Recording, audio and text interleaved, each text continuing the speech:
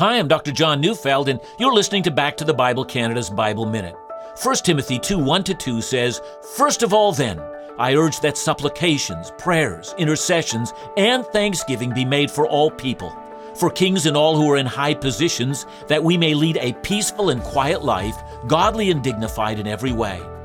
God wants His people to pray for the communities and countries in which they live.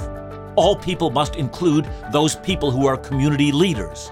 Police, civic leaders, firefighters, nurses and doctors, as well as people who fix our roads and bridges. But it goes further. Those in high positions include the political leaders of our nation. The point is this: our lives depend on theirs. So let's make a commitment, shall we? Let's pray for those whom God calls us to pray for. Listen to Back to the Bible Canada each weekday on this station, or find us online at backtothebible.ca.